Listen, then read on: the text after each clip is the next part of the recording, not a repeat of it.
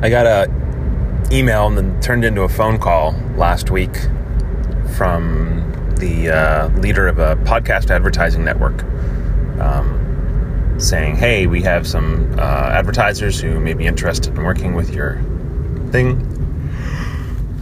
Excuse me.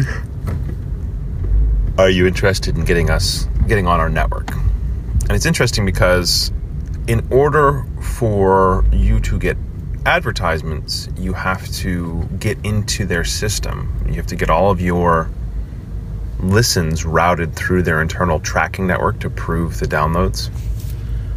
And that has, trying to make that happen has sparked kind of a whole bunch of discovery in terms of how that routing happens. And it seems like there's basically this whole world of everybody wants to be the premier kind of tracking service for analytics and streams and downloads and what's a stream versus a download and which can you count, which can't you, when, presenting that information to advertisers. And it's interesting because of course it is a tool to be able to show advertisers what your show's worth.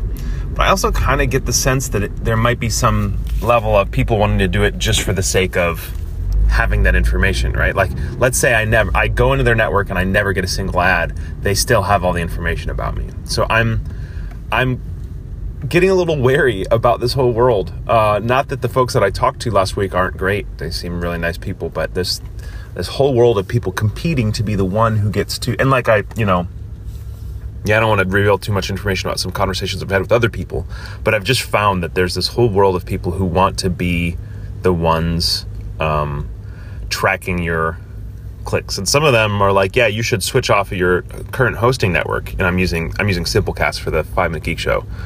So you could be, I'm like, no, I love Simplecast. It's fantastic.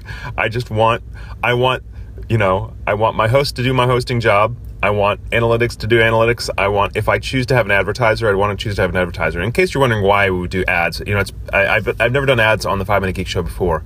But when someone comes in and basically says, for a short ad for an advertiser that you actually like already, you could be making a couple $100 extra a month for your family. I'm like, that's something I'm willing to talk about. As long as it doesn't degrade the experience of the podcast for the listeners, that could be a boon to my family, So it's interesting to balance it that way. So yeah, we'll see where that goes. And if I learn things, I will share them here about this whole world, and are there any things to stay away from or any things that are really good in it as well.